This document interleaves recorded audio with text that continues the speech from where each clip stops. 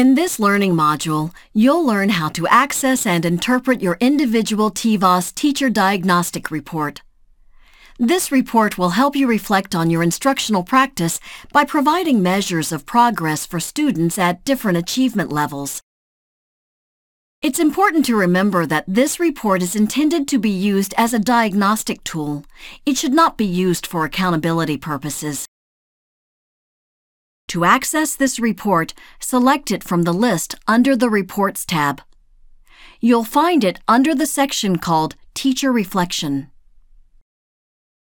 You can also drill down to this report by clicking on the underlined Progress Estimate on your Teacher Value Added report. You will be asked to enter your teacher licensure number and your TVAS password. You will also see a message explaining who is authorized to view teacher reports. You must check the box to accept this statement before you can access your report.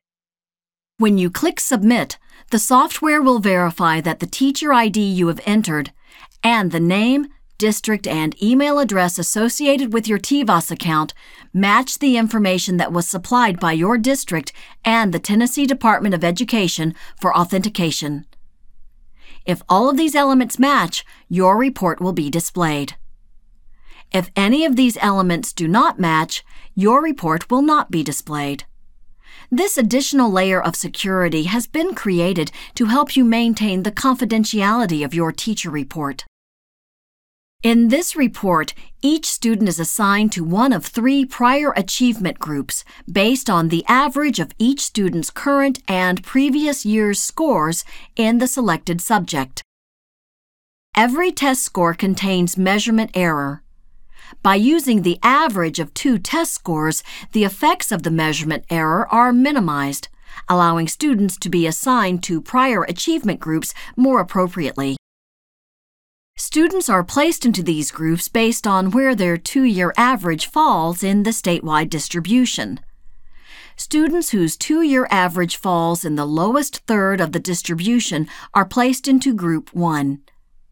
Students who profile in the middle third of the state distribution are placed into the second group. The third group contains students who profile in the highest third of the state. Once students are placed into groups, a gain is calculated for each group. This gain is simply the average of each student's current year score minus their previous year's score expressed in NCEs. This approach yields a measure of progress for each group. But it's important to remember that this simplistic measure is not based on the sophisticated analyses that generate the value-added reports. With that in mind, you should exercise caution when interpreting the data you see here. If a prior achievement group's gain is positive, this suggests that students in that group, on average, met or exceeded the growth standard. In other words, the instruction appears to have been effective with students at this achievement level. If a group's gain is negative, that suggests students in the group, on average, fell short of the growth standard. In this case, the instruction appears to have been less effective with students in this group. It's important to consider the standard error associated with each gain when interpreting the data. The standard error allows you to establish a confidence band around each gain value. The number of students included in each prior achievement group appears in the table. If a group contains fewer than 5 students, no gain will be calculated for that group. To see a list of students in each group, click on this value or on the gain for that group. From this list, you can view an individual student report by clicking on the student's name. When using the diagnostic report, it's best to focus your attention on the overall pattern of progress across achievement groups, rather than drawing conclusions from any one value. The pattern may be more obvious in the graph than the table. The green line on the graph represents the growth standard. This is the amount of progress that students in each group must make in order to maintain their achievement level from year to year. When reporting is presented in NCEs, as it is here, the growth standard is, by definition, 0. The blue bars represent the gain for each prior achievement group in the most recent year. If a group includes fewer than 5 students, no gain is calculated, and you will not see a bar for that group. Bars above the green line suggest that students in the group exceeded the growth standard. Bars below the line suggest that students in the group made less progress than the growth standard.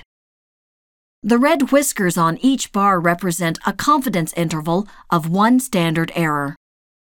When the data are available, the gold bars show the progress of cohorts of students who tested in this grade and subject in previous years. These bars will help you evaluate trends in your data over time. To see the data displayed in a pie chart, click on the % of students link in the table. Each of the 3 groups of students is represented by a slice in the pie. The size of each slice is based on the percentage of students who were placed in each prior achievement group. The slices are color-coded so you can see at a glance whether or not each group of students made appropriate progress. Light red indicates that the gain for the group was more than 1 standard error below the growth standard. Yellow means that the gain for the group was within 1 standard error of the growth standard. Green indicates that the group's gain was at least 1 standard error above the growth standard. And white indicates that there are fewer than 5 students in the group. Using this report as a diagnostic tool, teachers can consider strategies that will help them differentiate instruction in the classroom to ensure that students at all achievement levels have appropriate opportunities for progress. You may choose to view your teacher diagnostic report for a subset of students based on demographic variables. To do this, click Select Subgroups above the report. Then, check the boxes for the groups you would like to include. When you have made your selections, click Submit. You will see a diagnostic report that includes only the students who meet the criteria you selected. To once again view the report for all students, click Clear Subgroups.